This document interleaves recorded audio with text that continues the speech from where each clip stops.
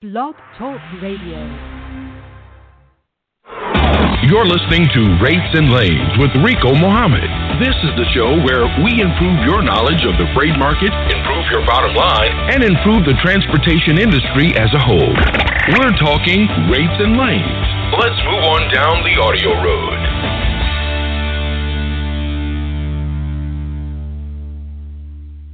Good evening, ladies and gentlemen. I am your host, Rico Mohammed. This is the Rates and Lanes podcast, the place where we give you actionable information to make your business better. Tonight we have a special guest host that's going to be dropping in really quickly. He's normally our resident legal expert, but he wants to drop in and share some information with us. So if you are up and on board, I recommend that you grab a pen and paper. Got some information that we want to disseminate. Make sure that you get it. Make sure you can take advantage of it. So without any further ado, before I even jump into anything, we want to make sure we got this information out there. So let's go ahead and welcome on board our resident legal expert, Mr. Hank Seaton. Hank, how are you? Well, Rico, thanks for giving me this spot. Although it's August and Congress has gone home, the bureaucrats are busy at it. We've got a couple of issues that I wanted to cover. First of all, I think the hottest topic for our listeners now is probably the ELD. We've been pining over this thing for years, but there's really an issue about whether the mandate will be delayed. I think there are a lot of people who waited until the last minute to acquire the ELD, and there's just some confusion about it. As a result of that, we're having probably an hour-long webinar on the ELD and what it will mean for your operation. This is kind of a save the date, get out ahead of the crowd, and let you know that it's going to be on August 30th. It will be broadcast from 11 to 12 noon, but we got a little bit of a special deal for your listeners. Although the sponsor TransComply is going to charge for it, we're going to make it free to listeners. If they will simply go on and register and can't make that 11 to 12 time frame, they will then get a link so that they can listen to it at their leisure. I think it's going to be a good webinar. We're not trying to sell an ELD, so you're not going to get a push for that. But the issues we're going to cover is, does it apply to your operation, how it will affect your productivity and compliance packages, how a carrier can adjust to the mandate to continue profitability, how the FMCSA will use it in audits and investigations, which is a frightening issue.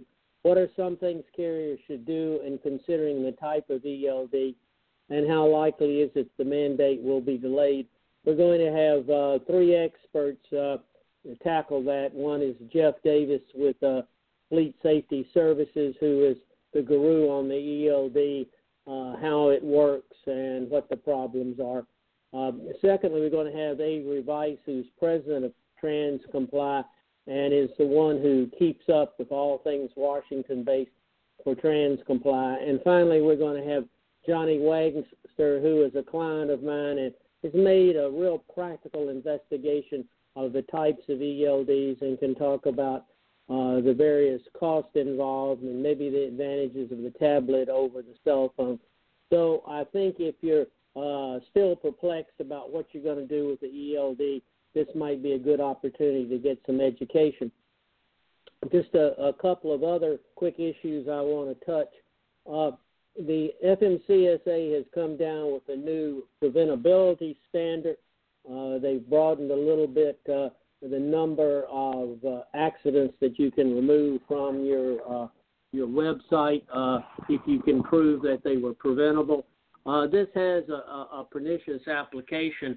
I think it'll be increasingly important, although it's just a test program, that if you get dinged for an accident that's not your fault, you file a data queue and probably object to the whole process, because the agency is all about publishing crash data as if you were responsible, and preventability is not responsibility. So there are going to be issues in that regard.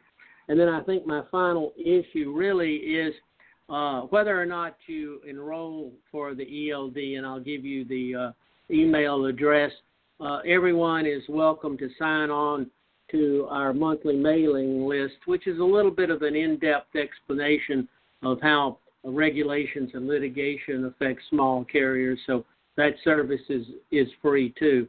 If you got a pencil and piece of paper, I think Rico will post this soon, but to join the webinar or get information, you would go to transcomply.com/ELD-webinar-members.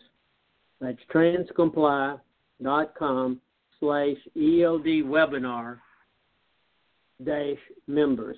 And there you can just put in your name and address, and you'll be registered either to listen on the 30th or thereafter to get notice to listen to the ELD webinar at your convenience.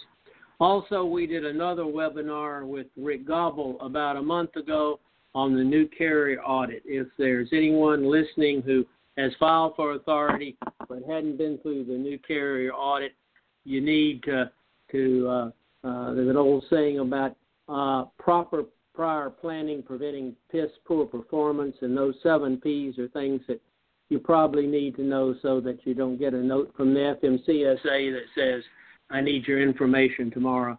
You've got it together. There are actually a large number of record-keeping requirements and things that you need to have in your skill set that you can provide upon demand in order to be sure you stay in business or in compliance. So, Rico, with that, that's about all I've got to add tonight. Hopefully some of this information is going to be helpful. My friends at the agency are still on their same course of trying not to avoid giving small carriers a satisfactory safety rating, and we're trying to lobby them and Congress to see that all carriers, large and small, are certified as safe to operate so that you're not disadvantaged in your access to freight. But I'll save that for next Wednesday. Well, one more thing before I let you go real quick, Hank. I know that we spoke a little earlier, and we were talking about how the owner-operator model is under attack. Did you want to drop some information on that really quickly before you got out of here, or you want to save that one? Yeah, I think most of you have probably seen the articles that appeared in U.S. Today and all of its local newspapers. There were 4 sets of articles, and among those articles was the idea that everybody who is an independent contractor following the leasing their trucks to larger carriers are really an involuntary servitude, and that Congress should right the situation by making everybody employees and taking away the tax benefits that you get as an independent businessman. That's really a pretty much fake news. The people they got to support that were folks who probably shouldn't have been independent contractors to begin with. I think, as everybody knows, if you're going to lease or own a truck, you've got a great chance to succeed, but you can also fail. They found a few guys that failed, and particularly on the West Coast, they're trying to make the argument that everybody should be an employee. It would really be helpful if people who I think choose to be independent contractors because they want the American dream of getting ahead and are willing to speak out for that not being involuntary servitude, would either let me or Rico know, because sooner or later you guys are going to need to stand up for yourself to preserve the model. And you know, I think we have this truth in leasing regulation that keeps the carriers honest, or at least it should. I'm not one that's advocating that you not go into a lease owner-operator agreement with eyes wide open, but I think it's been around for 40 years, and it needs to be around for another 40 because there's success stories in the industry, and hopefully most of the people listening that are leased to carriers do so because it's it's a whole lot easier than going out and getting your own authority and complying with getting your own insurance. It's a gateway to entrepreneurism, and I fear it's under great attack unless there's a defense made of that. So that's another topic that we're tracking.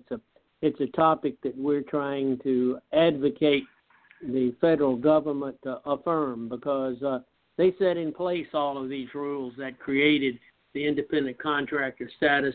They just need to tell that to California and New York and a few other states that are trying to make it very difficult to have the independent contractor model. So that's my point there. I'd love to know, Rico, in terms of the listeners, how many are like you and are operating under their own license and insurance, and how many are owner-operators leased to other companies. Because I think that the small business engine really includes both those kinds of owners. All right. Well, Hank, we definitely appreciate you dropping in, sharing that information with and we look forward to digging into it a little bit more in depth next week. Okay, that'll be great. Have a good weekend, my friend. All right. We Bye-bye. appreciate it, Hank. Thank you.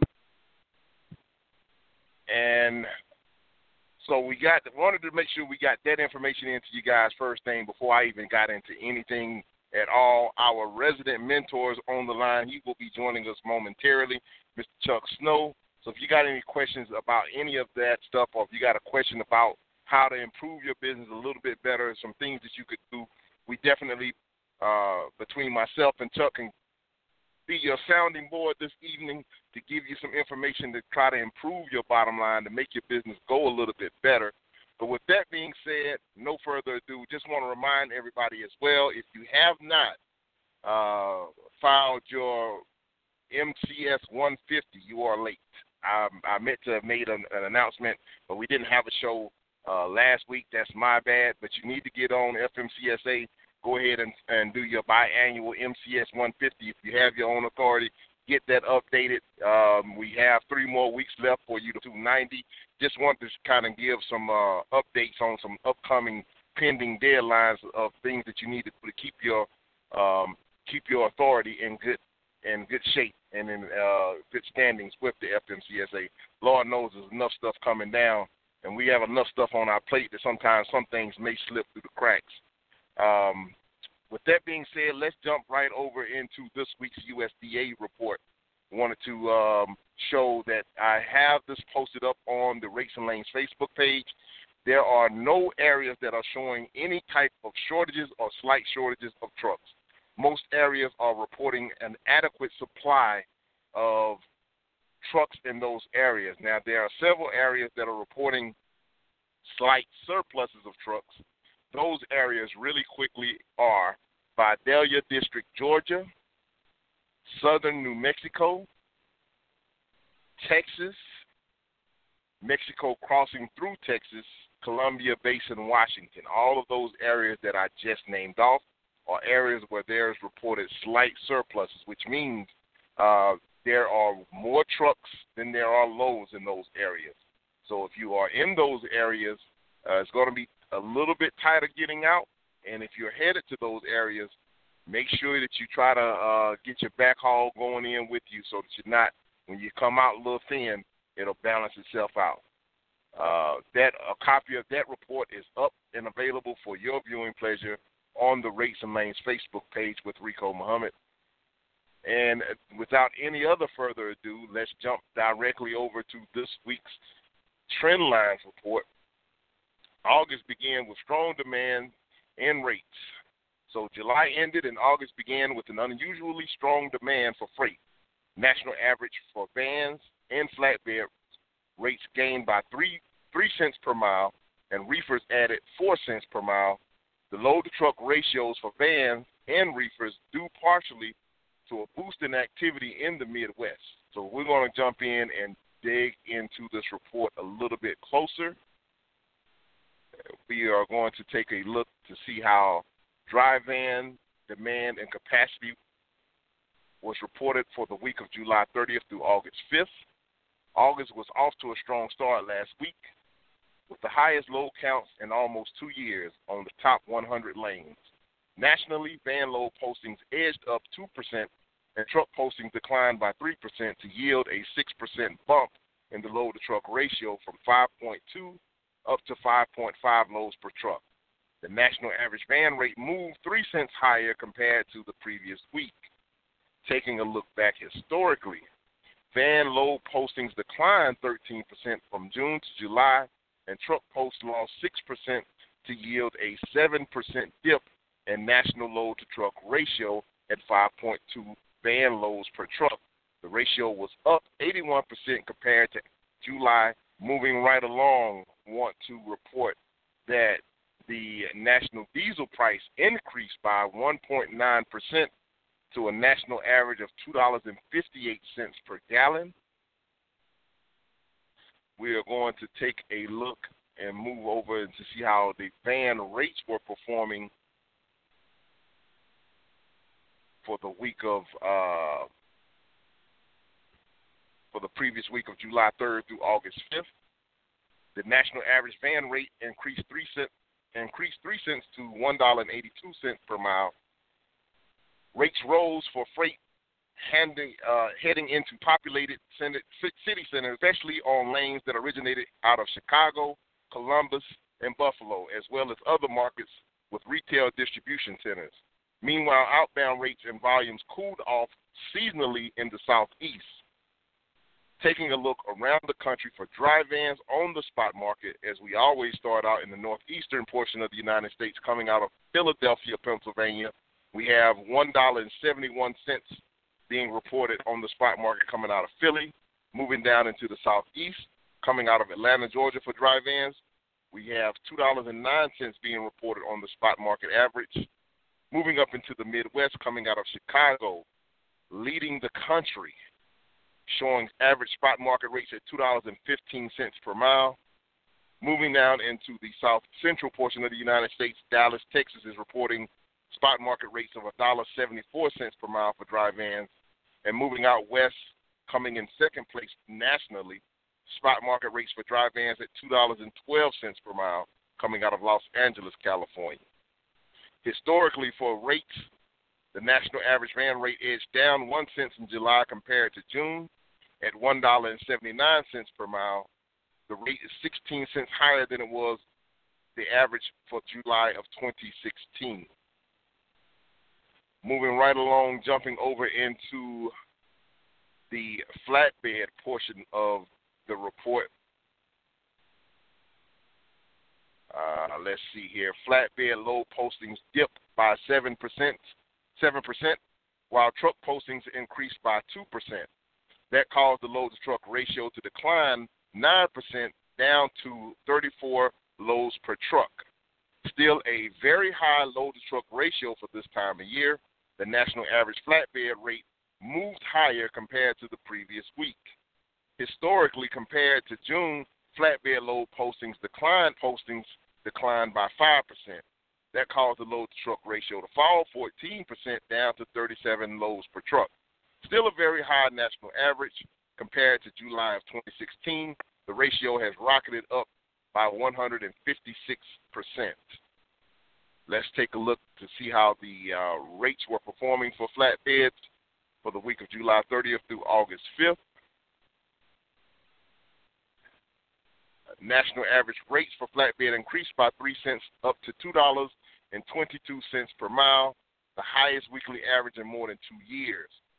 The past year we have witnessed that flatbed rates have peaked in the second quarter, but 2017 looks different, with rates holding during July and now starting to rise again into August.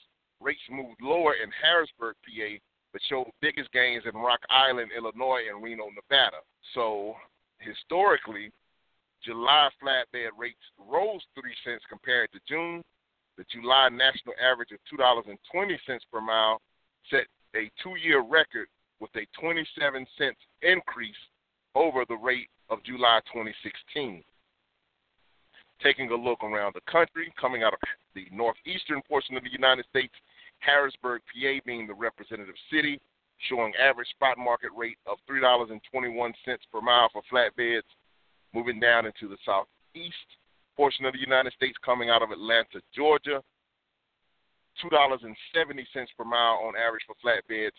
Moving up into the Midwest, Rock Island, Illinois, showing $2.75 per mile on average for flatbeds. South central portion of the United States, we are showing $2.72 per mile on average for flatbeds. And coming out of Phoenix, Arizona, the West Coast, we're showing an average spot market rate of $1.82 per mile. And moving right along, jumping over into the reefer capacity and demand report for the week of July 30th through August 5th. Nationally, reefer load postings added 4% and truck posts lost 2%.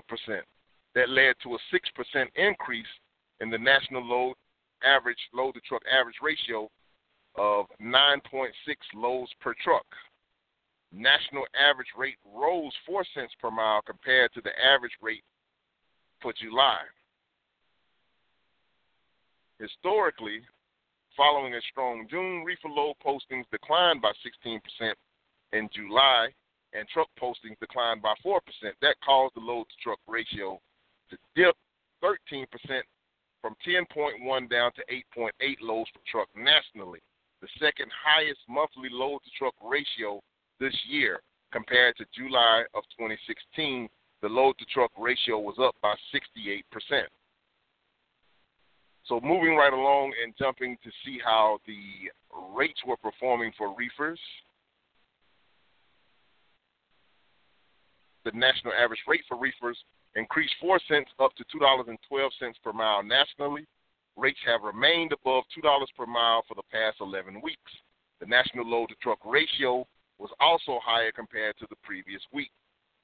Historically, spot market rates declined 4 cents from their July peak to their second highest monthly average in 2 years for reefers at $2.08 per mile. The July average rate was 15 cents higher than it was for the average of July 2016. Taking a look around the country, starting out in the northeastern portion of the United States, Elizabeth, New Jersey checks in, showing an average spot market rate for reefers at $1.72 per mile.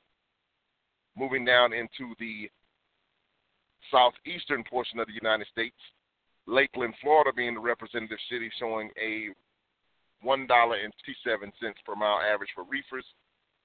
Moving up into the Midwest, Green Bay, Wisconsin, leading the country on the spot market at $2.88 per mile on average. Moving down into the south central portion of the United States, coming out of the Rio Grande, McAllen, Texas, the representative city, showing average spot market rates at $1.82 per mile. Wrapping up the report, coming out of Fresno, California, showing average spot market rates for reefers at $2.17 per mile. And before I let too much more of the show get away, we want to go ahead at this time and bring on board our resident mentor. And I see we got, let's go ahead and grab Mr. Chuck Snow and bring him up and on board with us. Chuck, how are you doing, my friend? We're good. How you doing, Rico? I can't complain. We're on the right side of the dirt, so that means we got an opportunity to still get it right. You got it. I like your thinking. So, Chuck, what's been going on with you? It's been a little while since we had an opportunity to touch base. What's new and what you got new and exciting to report coming out from up there, up your way? Well, I'm sure as you can tell, because when the world is busy, we're busy. So we're real busy between our offices in Toronto and Chicago and Milton, Ontario. And I'm getting ready for GATS. I don't know if you're going down this year. I decided to put a booth up at GATS. So if any of our listeners are going to be going down to Dallas to attend the show, please stop by and say hello. I'd love to meet you. So I'm looking forward to that. There's a lot of preparation to do when you do a trade show, and I've attended a lot of trade shows, but I haven't had a booth in a trade show in years and years. So there was a whole lot of work to do that I decided to do myself just because I'm one of those people and I just wanted to make sure it got done right. So looking forward to it. Should be a lot of fun, and looking forward to meeting a lot of new carriers, both large and small, and owner-operators. So looking forward to that. And we are expecting a really, really big fall season because looks like we've won a lot of lanes on RFQs. That's worked out really good. So I'm expecting to be busy for this to continue. It's been a phenomenal summer. Usually in our particular business, we do slow down a bit during the summer, except in those boomer years. And I'm proud to say we're having one. And I think overall, other people I talk to in different segments of our industry, both brokerage houses and truck owners, everybody seems to be, going at full capacity. Biggest problem out there is in most cases, there's just not enough trucks to cover the amount of freight. Unless you're in some of those areas where it's a little bit weak, which you mentioned. But other than that, overall, I think, manufacturing seems to be up. People are consuming. People are spending money. And all of that is good for us. And when I say us, it's good for everybody in our industry.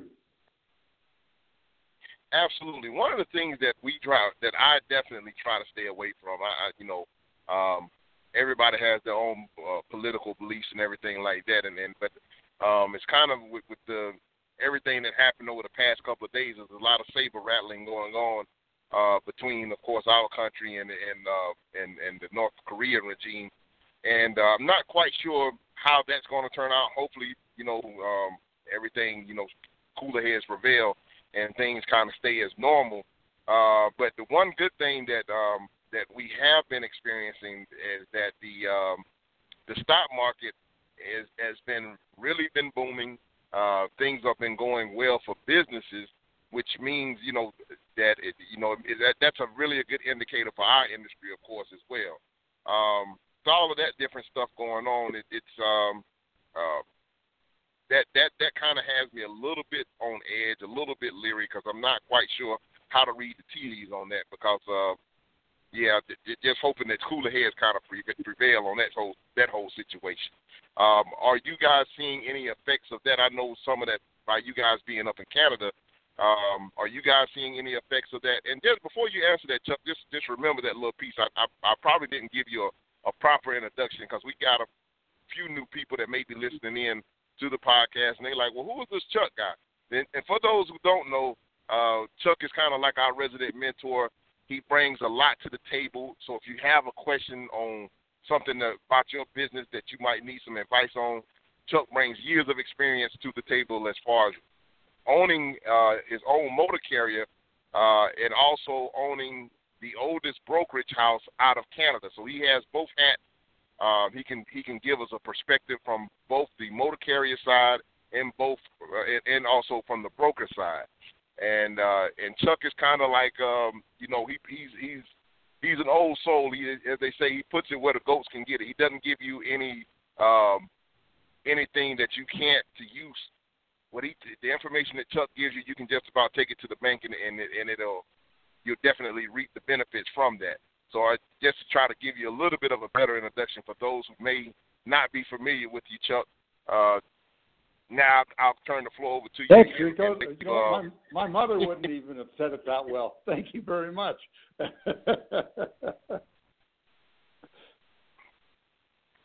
Yes, sir. But yeah, so anything? Are you guys being affected from from all of the new developments in the news with the different things that are going on, as far as, like I say, with the war talks and everything from on the political landscape? Not really. We're a little bit far removed from that right now. The only thing that is going on right now politically up here is to do with that is there was a minister, I don't know what religion, it's some sort of Christianity, I believe, from Canada that was of Korean origin that ended up in North Korea, and he got, I believe it was a life sentence for working against their regime. And somehow, miraculously, in the last couple of days, the Canadian government, after him being locked up, I believe it was a life sentence, and he was locked up for the last number of years, and a delegation of 6 people, and one of them very connected to our Prime Minister, went over there, and they were able to negotiate freedom.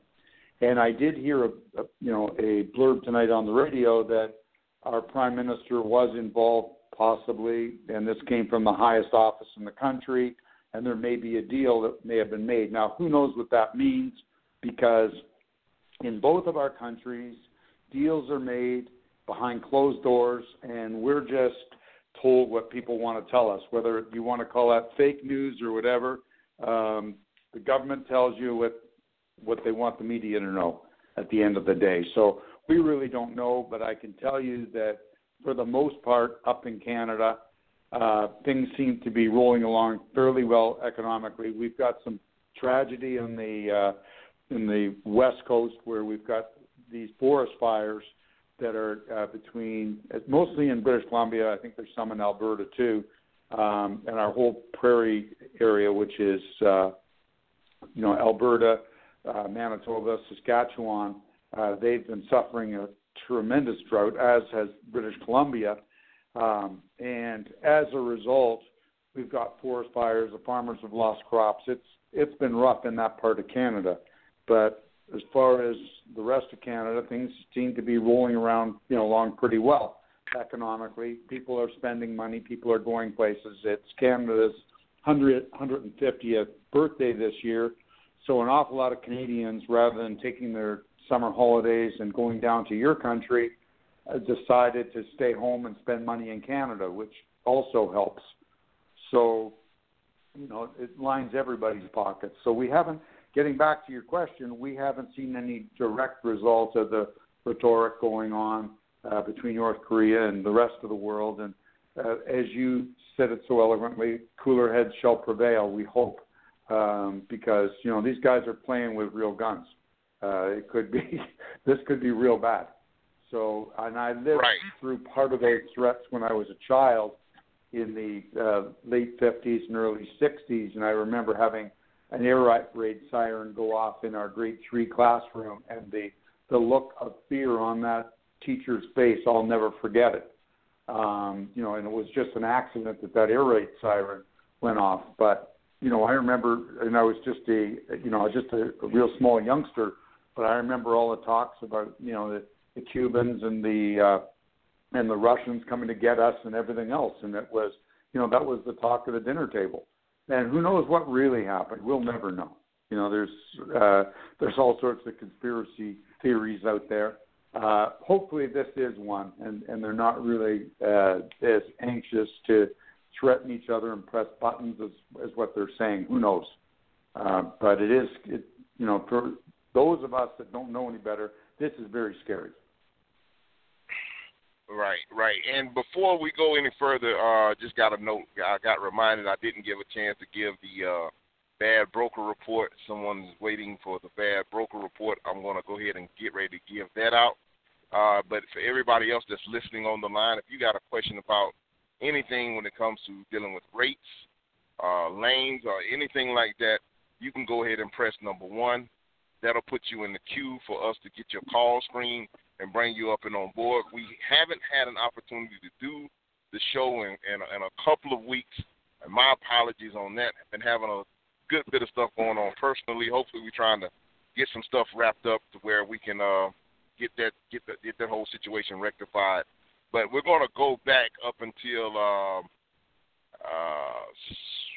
7/20/2017. I'm not going to be able to go all the way back, but I'm going to go back to 7/20/2017 and bring you up to date as to right now who all are on the radar as far as the bad broker report is concerned. Starting out, number 1 on the list, Vistar Logistics LLC. That MC number for Vistar is 998118. The FMCSA shows that surety bond is scheduled for cancellation on 8/10/17, which is tomorrow. Over $5,000 in non-payment complaints have been reported. They are considered an extreme risk. RT Logistics, Inc. Their MC number is 843-325. FMCSA shows that trust fund is canceled. Over $7,000 in active non-payment complaints have been reported. They are considered an extreme risk. Professional Transportation Consulting, Inc. Their MC number is 752-461. Surety bond canceled. Over $18,000 in non-payment complaints have been reported. They are also considered an extreme risk. USA Motor Lines, Inc. MC number 324160.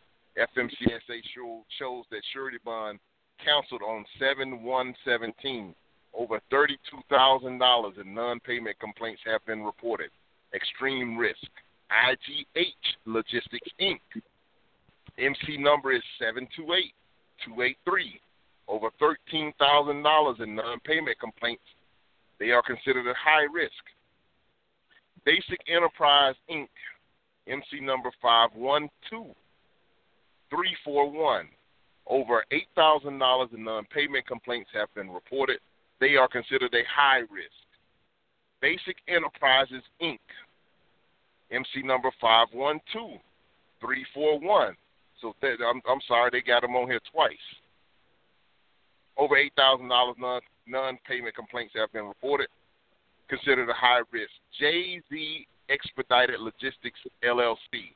MC number is 865-319. That's 865-319 is their MC number. FMCSA shows surety bond is canceled. Over $14,000 in active non-payment complaints have been reported. CART Transportation, Inc. MC number, good God Almighty, 005777. That is, again, that MC number is 005777. FMCSA shows surety bond canceled it's scheduled for cancellation on 8/19/17. Over $12,000 in non-payment complaints have been reported. Burbex Enterprise, Inc. Their MC number is 245904.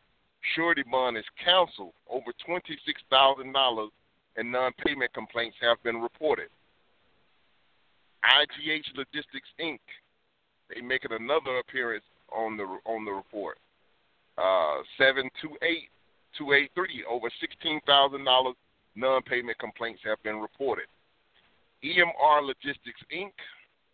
MC number is 847-359. FFCSA shows trust fund canceled. Over $58,000 in active non-payment complaints have been reported. Smith Trans, Inc. MC number is 536643. FMCSA shows surety bond is canceled. Over $23,000 non-payment complaints have been reported. Maywood Freight Company, Inc. Their MC number is 022243. Again, 022243. FMCSA shows trust fund scheduled for cancellation on 8/20/17. Over $23,000 in non-payment complaints have been reported. They are considered an extreme risk. And last on the list, MNS LLC are certified logistics. That MC number is 899797. They have over $53,000 in non-payment complaints that have been reported.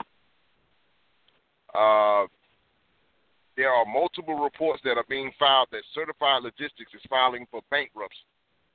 So, with that being said, if you happen to have them as an outstanding debtor, go ahead and get your paperwork filed.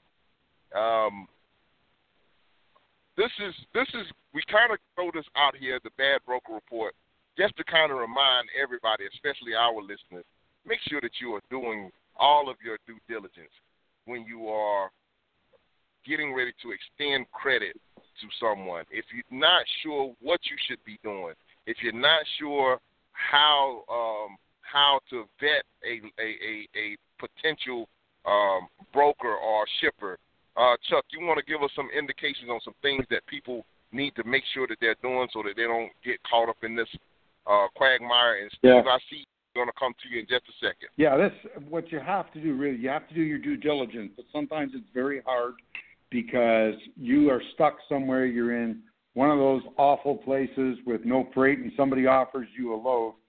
And I'm not a huge proponent of the factoring industry, but I work with them, and they're necessary for a lot of us in this industry, those that don't have banks or that aren't self-funded.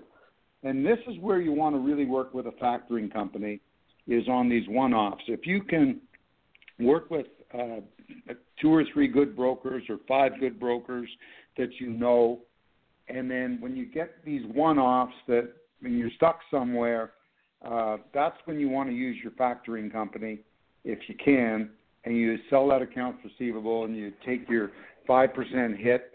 And I think a lot of times you're better off. And if these people, if their credit is that bad, then even the toughest factoring company that charges the most and the most unreasonable will tell you right away, hey, Joe, we're not buying this one. And if the factoring company's not going to buy it, then you don't want to haul it. And I want to just dovetail into one other thing. Most owner-operators and small trucking companies get into trouble with most of these crooks out there because they go into unknown territory. And that's where you and I have talked about it 1,000 times. If you run a particular lane back and forth all the time, you won't have to deal with these people that aren't going to pay you as a rule. You'll have steady brokers that will be more than happy to load you. It's when we end up in places like South Texas and Phoenix in the middle of the summer where there is no freight, or in Washington State with a dry down in the middle of summer and there is no freight, that we are forced to take loads from companies like these, and that's where you get burned. And the unfortunate thing that I've seen on that report, there was quite a few low MC numbers. And that's always concerning because the lower that MC number means that they've been around for quite some time. And, some of them, a couple of those guys, they were way down on that MC number list that shows that they kind of been around almost since the beginning of time almost. Yeah, and what happens there, Rico, is they'll lose customers one way or another. They may have lost their sales forces. They didn't keep up on things. And when the salespeople leave, they take the business, and this is what's left. And you also have brokerage houses that don't charge enough for their service, and this is the result. There's, and I think we've mentioned this a couple of times before, where there's some talk out there about legislation for brokerage houses to be only able to take a certain percentage. But that doesn't work because of the overhead. You've got to pay a lot of money to salespeople. And when you don't cover your overhead, you end up on Rico's list. So what you want is you want to work with brokers that are going to make money and be healthy. And I always said that when I was working in our fleet and a broker offered us a load, and if it was enough money for me as a carrier to do the work, whether it was because it was coming back from an area where I could afford to take a little bit less, I'm fine with that because that guy's got to eat too. And maybe I made my money on my down haul. But at the end of the day, we are seeing more and more of this. We're seeing an awful lot of these older numbers, which is scary, but it's from people that have lost their businesses, or they've lost their customers. Customers go elsewhere. Customers close. Customers get bought out. Customers go with larger brokerage houses because they have a larger depth of scope and they can do more for them. And that's why people end up on the bad broker list. And in any business, doesn't matter what it is, you've got to always keep your eye on the prize. And, a lot of times maybe some of these old numbers are people that did very well and made a real good living, and they got lazy. Instead of being in their office, they were out on the golf course. And you can't run a business that way. I don't care what business it is. And that's the result. Get complacent. You got it. Absolutely. Let's grab Steve really quickly. He's been patiently hanging on with us. Let's go grab Steve. Steve, you're up and on board with Rico and Chuck. How can we help? Hi, Rico and Chuck. We appreciate the show. And Chuck, I have a question. I know capacity is a little tighter right now. It's harder to find the trucks right now. I run all contract freight. I'm with Landstar, but I have a triangle every week. I run 2 of the loads are the same loads I run each and every week. The third leg is out of the Northeast, so I've got several different loads I run out of there. I know that rate's not going to be as good, but my other 2 rates are outstanding already. But one of them, it's a contract rate, but I just got an 84-cent raise in it. And she said that they're saying they can't get trucks. They wanted her as an agent to take on more lanes. So the hard lane from North Carolina to upstate New York, I was already getting $2.90 a mile. I'm up to $3.74 now. Are you seeing contract rates starting to move like that everywhere? In other words, does the tightness in the spot market, will that affect a lot of the contract rates going forward if it stays tight like that one lane I've got? Well, number one, it is. We are talking about middle of the summer. You've got melons coming out of the Carolinas. But I do think that as capacity shrinks, and I think it will, I think that will migrate itself over to contract lanes, because any good traffic manager or logistics manager for a company, his number one job is to keep the supply chain open without any interruption. These plants cannot afford to shut down because they do not hold inventory. And as a result, that works out as a bonanza for some of us, where you're getting this, these type of rates. And of course, one of the reasons you're getting that rate into upstate New York is, number one, nobody wants to go to upstate New York except our friend George, who lives there, our other resident mentor. And the reason is because there's nothing out of upstate New York. If you spent any time there, that's the start of the Rust Belt is in through there. All of these plants that manufactured all sorts of things through the years, they're all gone. Kodak and all these mills and everything else, they're all mothballed. So when you get up to upstate New York and you're in a place, somewhere between Rochester and Syracuse, how the heck do you get out of there? You've got to go. Maybe you can run over to Buffalo and get a cheap load of something, but even out of there's still, I know most days out of Buffalo there are more trucks than there are loads. So that's why you're getting so much money. And that I think that helps. I think that does help me by where it's going into. I have worked out like 4 different loads out of the Northeast. All of them pay me better. I pay better $2 a mile now with Landstar. I'm giving them their cut. But $2 a mile out of the Northeast is outstanding anyhow. But it's mostly either hazmat or very high value freight, defense freight, things like that. I got all the certifications and everything. I do that. Now my third leg is out of an area of the upper Midwest back to North Carolina, but it's a great lane already. Light freight. I'm on it right now, $2.70 a mile. It's good freight and it's downhill. I got a tailwind. I get 9 miles to the gallon going home with that. Whoa. That it works good. It works good. I'm home 3 nights a week, and even after Landstar's cut, I'll do about $4,500 a week, out 5 days and 4 nights. So, but that just helped that load going to upstate New York going up that much. Another $300 some a week. So, so hopefully more of the contract freight will do this same thing as capacity does tighten. I think the ELD mandate is going to tighten capacity with that too. So hopefully we're looking at some higher rates if that chaos comes at the end of the year. So same way. Everything. You're right. It's the ELD that we're going to have some chaos there.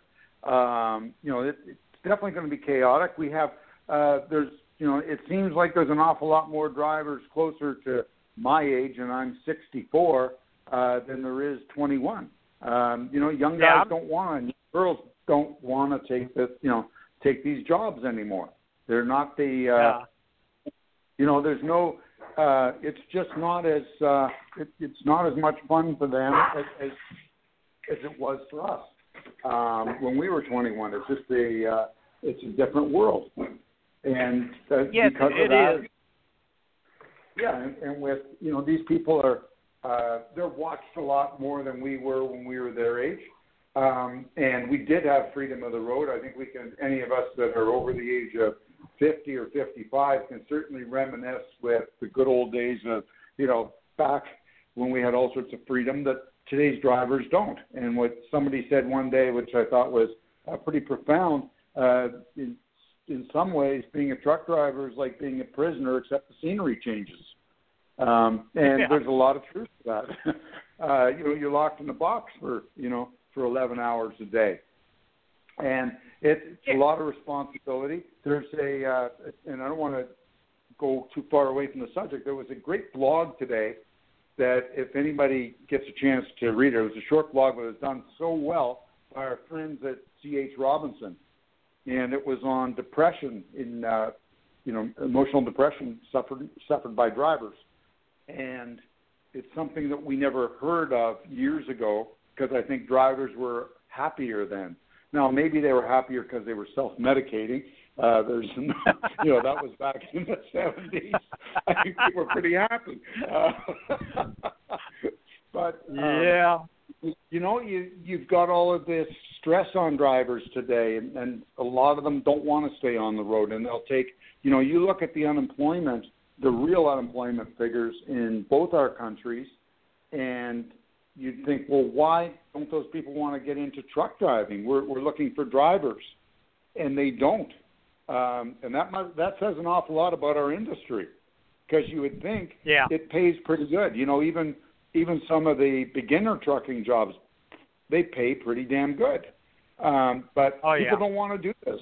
They'd rather be unemployed than do the work we do. So I do think that we're going to have some chaos here as people our age, decide they're either by their own choice or the doctor's choice or the company's choice that it's time to give it up. And go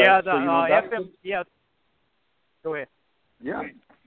They're going to start the medical the FMCSA since 2014 have disqualified over 270,000 drivers through not being able to continue their medical card. So, that's a lot of it right there. Yeah. A lot of them are being forced out. There's 200,000 drivers that are out of trucks. The only thing that's going to, unfortunately, and the only thing that's going to save our industry really are autonomous trucks. They got to bring them on quicker, really, because nobody wants to drive these things anymore. I know. Yeah, that's true. But I've loved it. I changed from accounting 36 years ago driving, and I've loved it ever since. I did that out of necessity. Recession back in '81. I was a cost accountant for Cummins at the time, and I had to go to work. I had a baby on the way, so I went to truck driving school, and I'd have been bored to death in a damn office all my life. So for me, it's been great, and so I like it. But I agree, most people are not happy out here as I am. No, they're not. And, even listening to your voice, I can hear the passion in your voice about what you do. And that's rare today because, I have an awful lot of drivers that come in and they drive trucks for a living, either owner-operators or company drivers, but they do it for a living. They don't do it from passion. There's only a couple of guys in our fleet that are passionate about it. The rest they're professional truck drivers. I will not take that away from them, but they're doing it because that's how they make their living, not because they love it. Yeah, that's it. We appreciate your contribution to Rico's show and Rico's his contribution to the industry with this show too. So.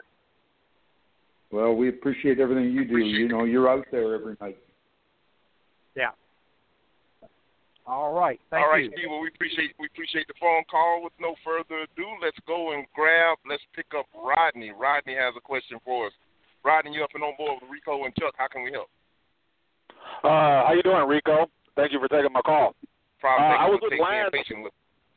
Yes, sir. I was with Landstar for 3 years, and I just got my authority about 2 months ago. And I guess my question is, number one, thank you. I think. Number one, it seems like quite a bit of compliance issues, back office stuff that Landstar was doing that I didn't know. And I'm kind of just I'm trying to stay in compliance as much as possible. I got my first DOT inspection the first week out, and they found a couple things for vehicle maintenance on my CSA. I guess really my main question is, I'm having a hard time pricing loads. I'm using DAT, the load board, and I'm noticing sometimes I'm getting, let's say, a quarter a mile above what a DAT 15-day average is, and at times I quote that average, and brokers are laughing in my face like, you're crazy, that's insane. And then I'm checking the trucks going in versus the loads coming out. And I feel like I'm not pricing myself. Is the rate, what you're doing, what's happening to you is, and that's, I understand your pain because I know exactly what you're going through. I know because on part of the load board, and sometimes I think that does this for,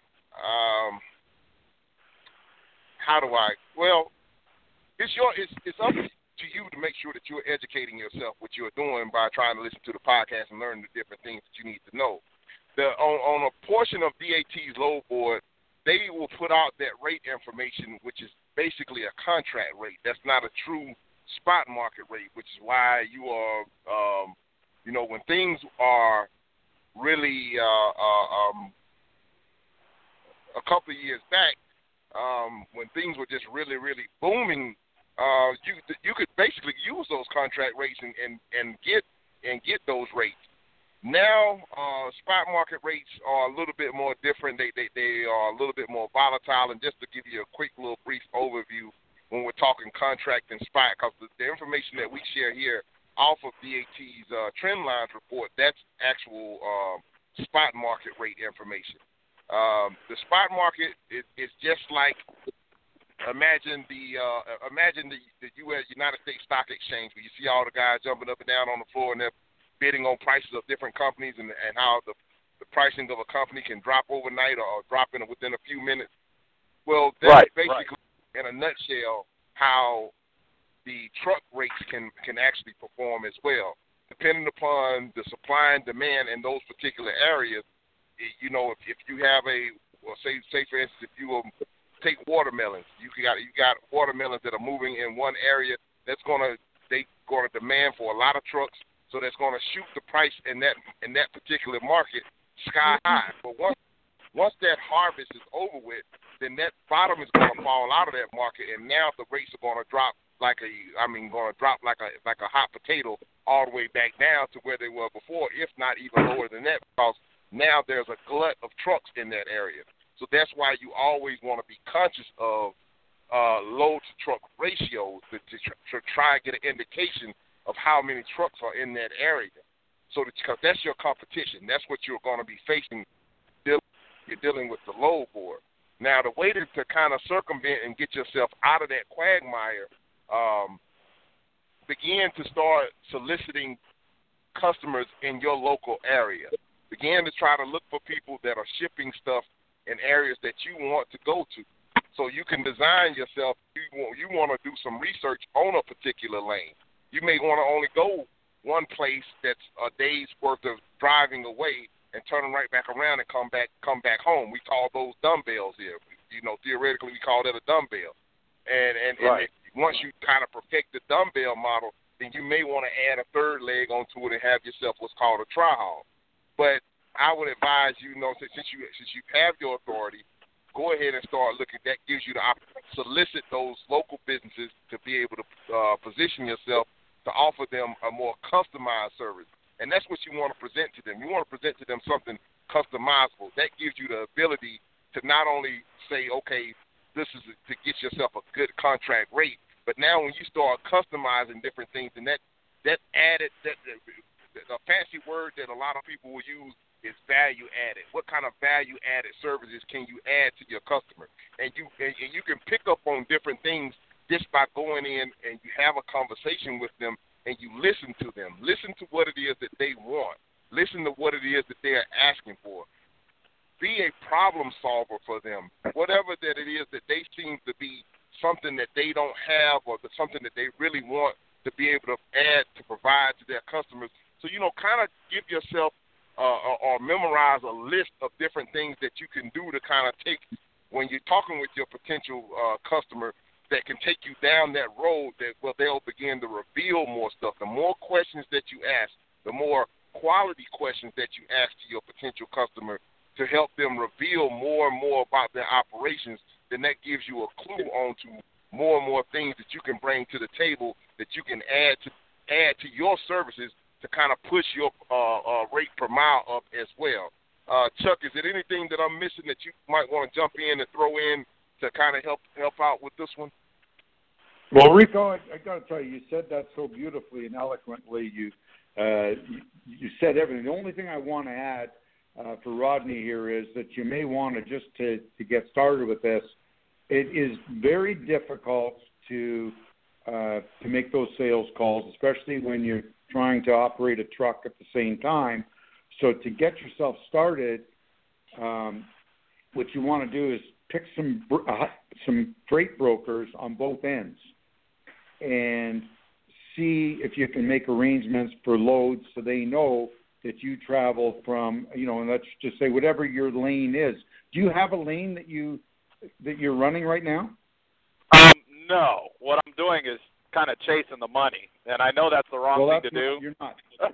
You're stop chasing the money because you can't run a business that way. It's not sustainable, and there's no future in it, especially with the new laws coming out. You're going to end up, mark my words, keep doing that, and you call Rico and I exactly a year from now, and I want to know how many times you got taken from these bad brokers from the bad broker report. When I listened to you guys discuss that was very fearful, and I have the list of every single one you guys mentioned. Outside of Florida and the Northeast, I'm trying to chase the money within the Midwest to the Southeast.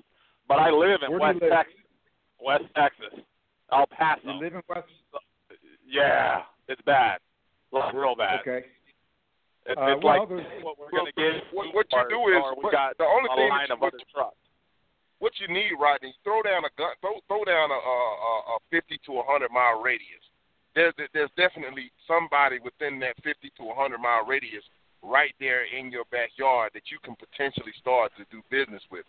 And the way that you're going to, like I said, you're going to go in and throw yourself as a value-added proposition. And the only way that you can basically do that when you're going in, be prepared to hear no a lot. That's fine. Every no that you hear gets you closer to your first yes. But be prepared to go in and talk to a couple of people and make sure that you're going to tell them, hey, I can be here every other day. You know what I'm saying? That's why I say get you something where you can go out, deliver your freight, get you something coming right back. That way you got that frequency. Because if you don't have that frequency there, you really don't give them any value. The value that you're going to try to sell them on is, hey, you're going to be dealing with me. You're going to have an actual person that you can call on that's going to be responsible with your freight. And I can give you, up to date.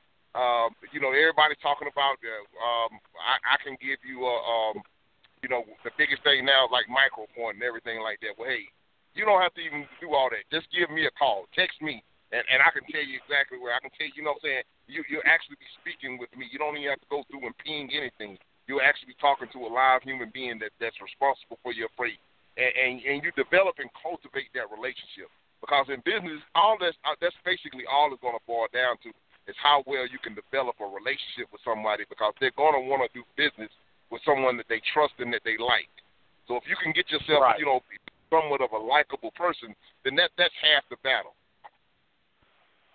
Okay.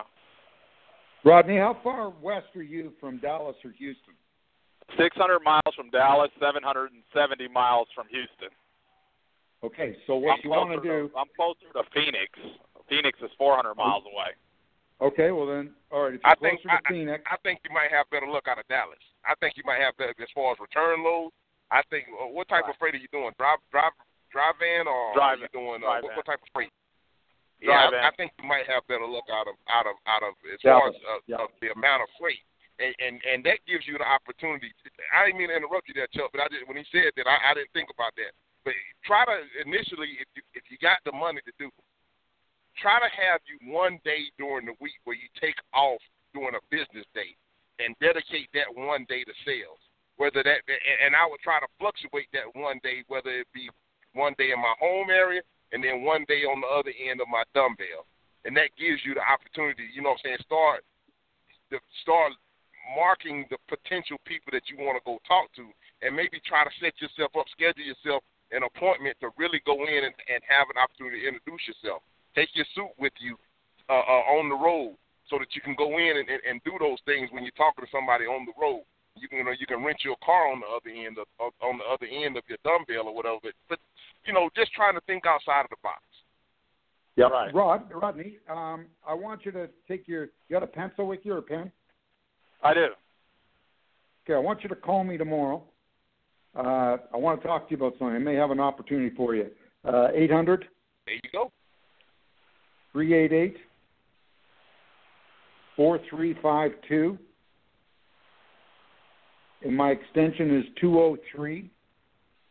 You got to press 203 or you'll go through 110 people in the office.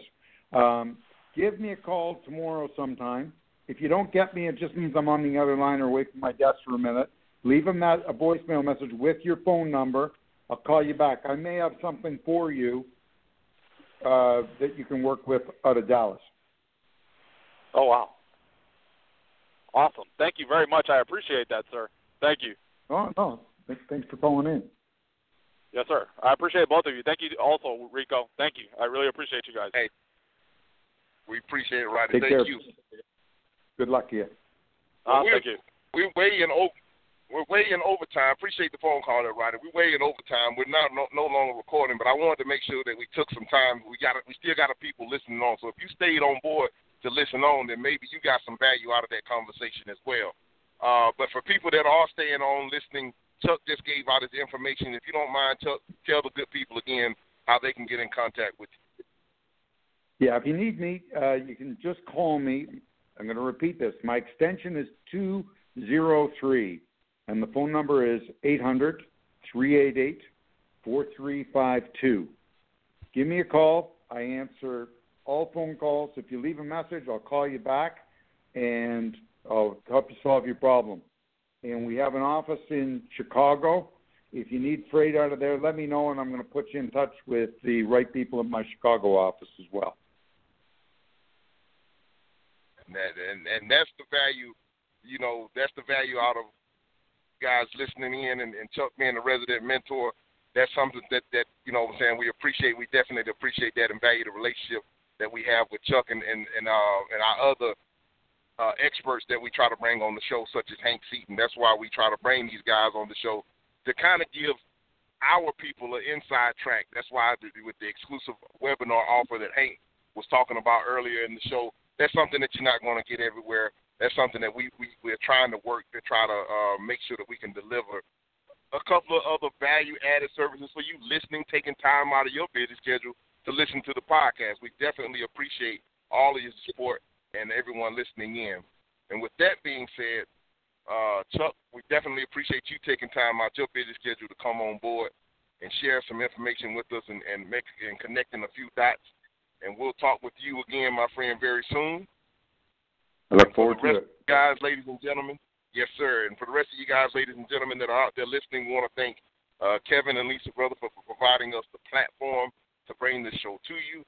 And, of course, we want to thank back our call screener, Miss Ayana, back down in Atlanta for screening phone calls for us, taking time to do that. And we'll see you guys, God willing, same place, same time next week. Be safe out there, everybody. Keep it in between the mustard and the mayonnaise, and we'll talk to you next week. God bless you and good night. Good night, God bless. Good night. Be safe. Bye.